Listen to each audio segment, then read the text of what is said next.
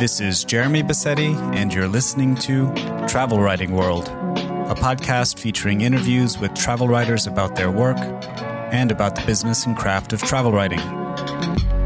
You can find the episode show notes, free travel writing resources, and much more at travelwritingworld.com.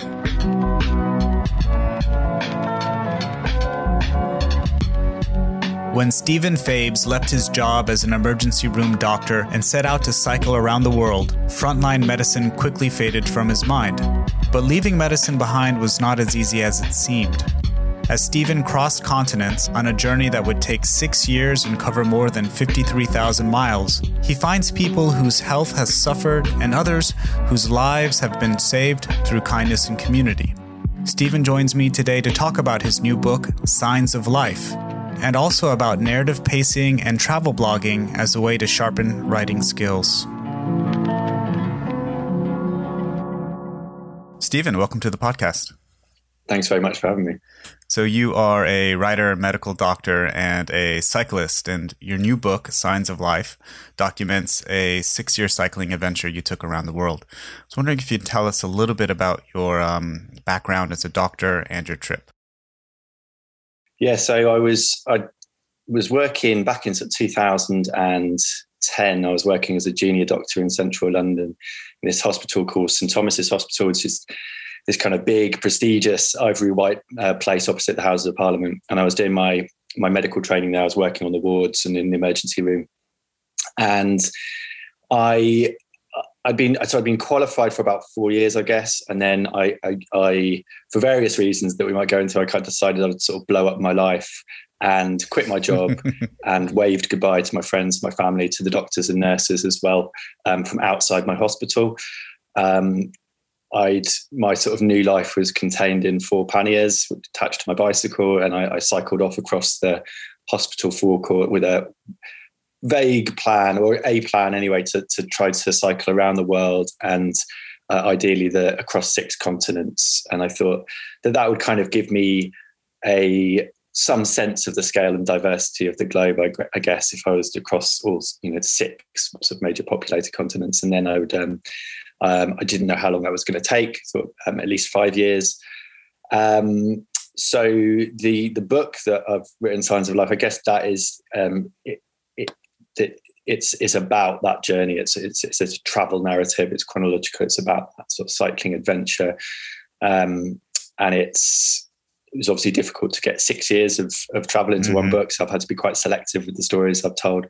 But running through the book is another thread as well, which is about as I got through the journey, I was visiting remote medical projects, trying to understand a little bit about the social and political forces underlying health and disease. So that was a kind of parallel adventure, I suppose, another journey. And then the book also goes into the history of some pioneering adventurers as well. Mm-hmm. You mentioned blowing up your life, and I want to kind of talk about that for a second. You mentioned in your book at the beginning the German term Sehnsucht, which has like this meaning, I guess, is kind of like nostalgia, but also like longing or yearning for something more, something unpronounced, perhaps. Like, what was going on in your mind that led you to want to kind of escape or blow up your life? Yeah, there's certainly a sort of vagueness to that term, isn't there? Implied that it's not something that you specifically long for, but it's just a sense that you want something a bit more out of life, maybe. And although I was very much enjoying my job as a doctor and looking forward to getting more responsibility and climbing the ladder, and that was very much what was expected of me, there was this kind of more mischievous part of me, I guess, that just wanted out and wanted an adventure. And I think probably what inspired me more than anything was this idea of wanting a more uncertainty, and life felt a bit too mapped out, a bit predictable in my life in London. And so that's what I was really after, I guess. I'm not very good at explaining why it had to be such a long journey for over 6 years, and it took me over 6 years in the end. But I'd had some experience of traveling long distances by bicycle years before when I was a teenager. That was the only journey, in fact, that I'd done on a bicycle previously, about 12 years before this big journey. And that introduced me to this life traveling on a bicycle and how that exciting that can be, and that sense of vulnerability as well, of being alone in wild places. And I was very much smitten with that kind of sense of wanting to feel vulnerable, and that's what I really enjoyed about this journey as well. It's addictive, isn't it? This feeling of vulnerability that you're mentioning. That earlier journey, was that the one in South America that you took with a buddy? Yeah, that's right. That was with my younger brother. Okay, your brother. So right. Yeah, we cycled. It took us about, I think it took us like 5 months, and he was 17 and I was 19. So we were like, it's a great introduction. Really, young and idiotic and like and naive and whatever, and quite sort of, we didn't really know what we were doing. There was all kinds of disasters involved in that trip. We had fights with each other. We ran out of food. We ran out of money, and the bikes fell apart because we weren't maintaining them. So it was in many ways it was a disaster. But of course, it was also planted the seed of this like much bigger adventure. And I remember coming to the end of that journey in the Atacama Desert in northern Chile, and I think that's where the idea of this journey started, because I remember just looking outwards and thinking, well, I could keep going. And what would happen if I did? Get to the cloud forests of Colombia, I could get through Central America, I could cycle up past the beaches of the US West Coast, or keep going until I get to Alaska, which sounded a really like promising wilderness, somewhere that I would be really interested in seeing. So, I guess that's where the idea sprung from. Yeah. It's interesting. If you go to your website, you can see kind of a map of the world and your route, and you literally kind of touch on 6 continents, with the exception, you don't touch on Antarctica, but the 6 major continents you go. It's impressive to see. You mentioned kind of cycling up and having this kind of dream goal of Alaska. And earlier, just a few moments ago, you mentioned this difficulty that you had about what to include in your book. And it just makes me think about the chapters in which you're writing about South America, going up through the United States, through Canada, and to Alaska. I mean, these are this event in your book happens maybe a chapter or two. It's a vast amount of space, but condensed into just a chapter or two. And I was wondering, like, in terms of like narrative and pacing, like how do you deal with that? Like, how do you know what to include in your narrative and what to exclude? Well, the first choice I had to make really was whether I was going to do the whole journey in one book. And initially I wasn't keen on that. I was thinking about, I was going to write just about Asia. That was, for me, the more interesting part of the journey. It was where there was a lot of challenges. There was, as I mentioned before, there's this kind of medical thread running through the book of me visiting these remote medical projects and the sort of a journey of understanding, I guess, there. And there was more of that in Asia as well. But the more I thought about it, I realized that doing the whole journey in one book would be the right idea. You could really then dig in a bit about the motivations, and then you could see how your perspective changes through different experiences. And then I actually spent there's about 3 chapters on the issue of coming home after such a long journey and trying to slot back into society, which is, I think, really interesting as well, because lots of people, when I'm giving talks about the journey, are curious about how I sort of survived that, or how I got back into sort of into normal life again and mentored. But the pacing, so I think if you're going to do that, if you've made a decision to include 6 years in one book, then you can't escape the fact that some of it's going to be fast paced. But I think what you don't have to do, and what you maybe initially I felt like I needed to do, was to try to give everything equal weighting. And it would be, but then you realize you have that freedom in a travel book. You don't have to do that at all. And in fact, I think, as you were saying, the narrative moves fairly fast at the beginning, but it soon sort of slows down. And I think the stories that I've told in the first few chapters, still, I'm glad they're in the book. I'm still really think they're worth telling. There's lots to reflect on. But I am moving pretty quickly at that point. And then I think out of the 20 chapters in the book, 11 of them are in Asia.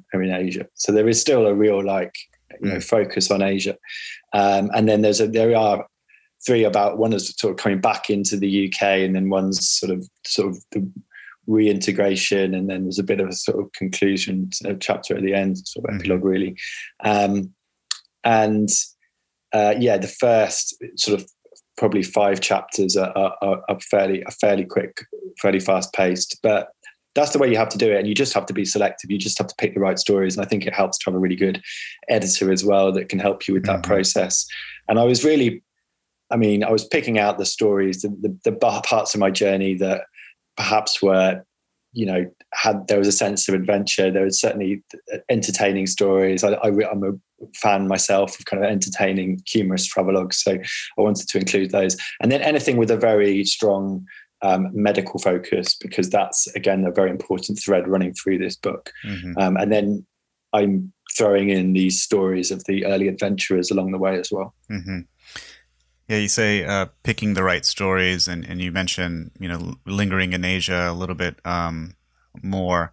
It seems like in Asia is when you start to encounter some of the border crossing issues where, they give you these stern interrogations and grillings, and then when they realize you're not a terrorist or something, they, bestow gifts upon you and send you on your way. But, there are these kind of interesting moments like that, but there are also these kind of, poignant medical moments or moments that make you reflect on medicine and the nature of life. And here I'm thinking about the moment in Nepal where you, after the blizzard, there's a cadaver, a corpse, kind of frozen solid. How do these, I'm trying to formulate a question out of this here.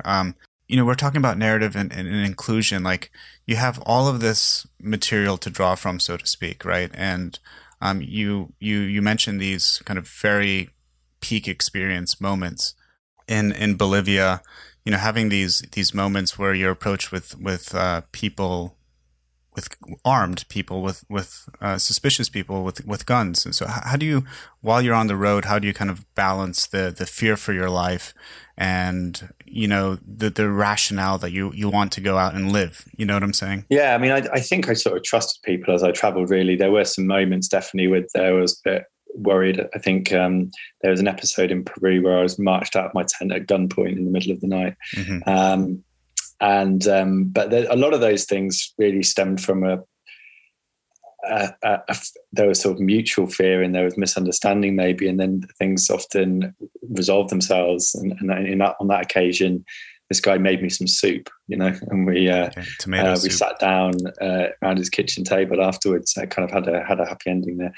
But I did, and I went into Afghanistan as well, so I was quite worried about my safety there. But I think anyone who's done much traveling will recognize that you get a huge amount of hospitality in different places around the world. And I think as a cyclist as well, you stand out. You're quite a blatant traveler. You're moving quite slowly through these small villages, and that's when you get lots of offers. People are curious. First of all, they want to know what you're doing and where you're off to, and then you get a lot of offers of places to stay. And I stayed not only in people's homes, of course, but schools and hospitals and police stations and army barracks and courthouses and kinds of different places. Yeah. I suspect here, not to make this about race or nationality, but the fact that you're also a white man on a bicycle in some parts of the world might, grant you certain privileges that you wouldn't have otherwise had. Yeah, that's absolutely true. I was very aware of that. I think as I was traveling, that you have this kind of, I call it sort of the full house of privilege, really, being sort of like, white Western male. And I think that you do get, you're often sort of trusted, and people will go out of their way to help you in lots of different places. And I think also being a doctor as well opened lots of doors.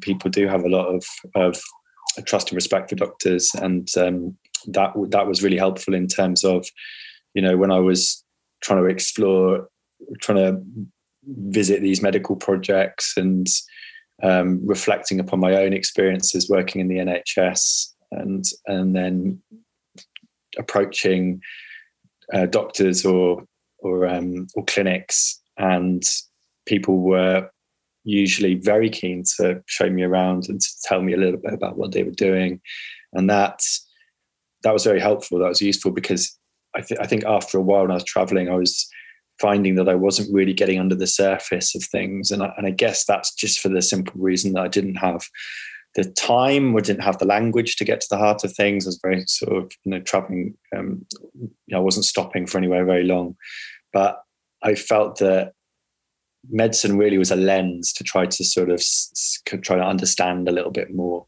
about what was going on, to try to sort of see better, I guess. And it was also I missed my job very much, and so visiting these projects was a good way to sort of sate my curiosity, and it was something to write about as well. So. Mm-hmm. I recently spoke with Monica Connell for the podcast, and she spent some time in Nepal doing some anthropological research. And she's not a doctor, but she recalls being asked for medical advice. Like, she would be pulled to the villages, and because she was a Westerner, they thought that she had like Western medicines and things to help out. And throughout your book, you often talk about these moments in which people pull you aside and say, "Hey, let's go visit my aunt who is suffering," or something like that. And I guess it helps you in the story and helps us as readers kind of understand the shared humanity, and also this kind of like weird notion that when we're traveling, we get this sanitized version of the world, and we don't really connect in the ways in which you kind of connect with people. Yeah, that's right. I mean, I think that, so I was saying, you get this very rosy view of the world as a cyclist with all this, lots of hospitality. And that I found after a while that was almost frustrating, because you're not really privy to some of the things that are perhaps the sort of what's going on behind the scenes a little bit. And I think for me as a doctor, even working in London, is a real privilege to hear people's stories. That's one of the great things about being a doctor, is that people will tell you their stories. And I think that working in London, that reveals the city to me a little bit. I'm able to understand a bit more about how the city functions, about the social and political forces at work. And so that was part of the motivation for visiting these medical projects, was that I'd experienced that in London. So perhaps I could experience the same as I was traveling. I'd find out a little bit more if I was able to sort of speak to doctors, nurses, speak to patients. Wasn't really working as a doctor. I didn't really feel that was appropriate, generally speaking, just because I wasn't anywhere for very long. I didn't understand what was going on. So I was there more to observe and then to write about these places. Mm-hmm. You just mentioned telling stories, and without giving much away, this is kind of how the book kind of ends, in this notion of telling stories, which I think was a nice kind of endpoint. But you're not just telling stories now after the fact in your book. This is something that you did along the way. You kept a blog, and I was wondering if you can talk about that a little bit. What was your original purpose or intention with keeping the blog? Was it just to keep mom happy, or what was going on there? I suppose it was to kind of keep friends and family informed, I guess, initially, in that it was easier than just writing out different emails to people and telling them what I was up to. Yeah. But I enjoyed doing it. I found it very cathartic. I found it it was a way to occupy my mind as I was traveling, because cycling all day, every day, there are times where you get a little bit bored of your own thoughts. I mean, to have all that time is a luxury to begin with, but then it can be a bit overwhelming. So I was able to sort of use some of that time to write the blog in my head, I guess. So it was a way of killing time. And as the trip progressed, so I would kind of bash out these blog posts once a month in an internet cafe somewhere. I didn't have a computer or a phone or anything like that for the majority of the journey. And so once a month was fine. I was kind of consistent with that. And the blog gained a sort of a bigger and bigger audience as I made my way around the world. And that also was great practice, of course, for writing. And I started reading a lot of travel books and books in general, really. I was reading sort of book a week since I had nothing else to do in the evening times, alone in my tent at the side of a road. So I was reading a lot, writing these blog posts, quite long sometimes. And then as the journey progressed, I started writing for magazines as well. So travel magazines, adventure travel magazines, entering little writing contests as well, travel writing contests, learning a bit about the craft of travel writing. And then the idea of a book, there was an idea probably quite early on, but having had all this experience with writing, with the articles and with the blog, that was great sort of material when I came to write the book. And it's quite different in the end to the blog, but it was a way of developing as a writer, I guess. So at what point did you realize that more people than just your mom was reading the blog? Like, did you ever get the sense that there's, in the middle of your trip, did you ever get the sense that, there's something here, there's something interesting. It's just not interesting for me, but there's, a community of people that are really interested in what I'm doing and the idea of this? Yeah, I think so. I mean, I wasn't, I think probably to begin with, I was writing more for myself than anybody else. And it was just something to get my teeth into, really. It's a way you can be sort of vaguely creative. And then, I think even by the time I left, the internet was very much saturated in blogs by people traveling around the world on bicycles. I mean, it was becoming an increasingly popular thing to do. So I guess to kind of grab people's attention, you sort of, you put more and more effort into trying to tell these stories in an engaging or entertaining way. And then maybe thinking about a bit more deeply about what things mean that you're observing along the way as well. And it just kind of snowballed, really. Towards the end of the journey, I was having a lot more people reading the blog posts, and then there was a very obvious next step was to write a book about the journey. You mentioned that about halfway into your journey in Latin America, somewhere you ran out of cash. And, I wonder what that was like, where you're like, oh shit, I need to keep the party going. I need to write for some magazines and generate an income. And how did that look? Did you reach out to the publications, or did they somehow get wind of you and propose that? Like, how did that work? So I ran out after my savings lasted about 3 years. I wanted to continue traveling, but I didn't want to stop and work. I wanted to see if there were any ways that I could make money as I moved.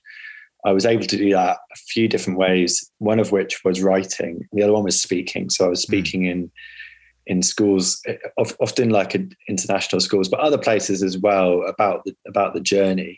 I began to get a little bit of money from that. And then I got a little bit of money from magazines. No, I certainly wasn't approached by magazines. I wouldn't say that. I'd love if that was the case, but it was more a case of having to hustle and sending out a vast number of pictures, as any kind of aspiring travel writer will recognize the process, which is the same actually with the schools. I had to spend a whole day somewhere just emailing head teachers and doing these kind of pitches, to try and get talks. And then the articles started rolling in. So I was getting regular features in magazines, and I was living very cheaply. I was living on less than $10 a day. So I didn't need much to continue. So actually it was a reasonable way to earn enough money as I moved. Mm-hmm. Yeah, it's definitely interesting to think about this in terms of finances. And we'll just note here on, I think it's your older blog, you do have kind of a section where you talk about statistics, finances, and those types of things, which is interesting, from this side of it. Looking at the time here, we're getting a little bit close to time. I was wondering if you could read a short passage from the book for us. Sure. To close us out. thought I'd read. I crossed a lot of borders. I crossed, I think, more than 100, 102 maybe international borders, and during the course of this journey. So I'm going to read a bit about crossing a border in the Pamirs into Tajikistan. So here we go. There wasn't a great deal going on at the pass. A stack of empty switchbacks, a swirling mineral wind. Hard to believe that this strange, spine-tingling place was, in fact, an international border crossing.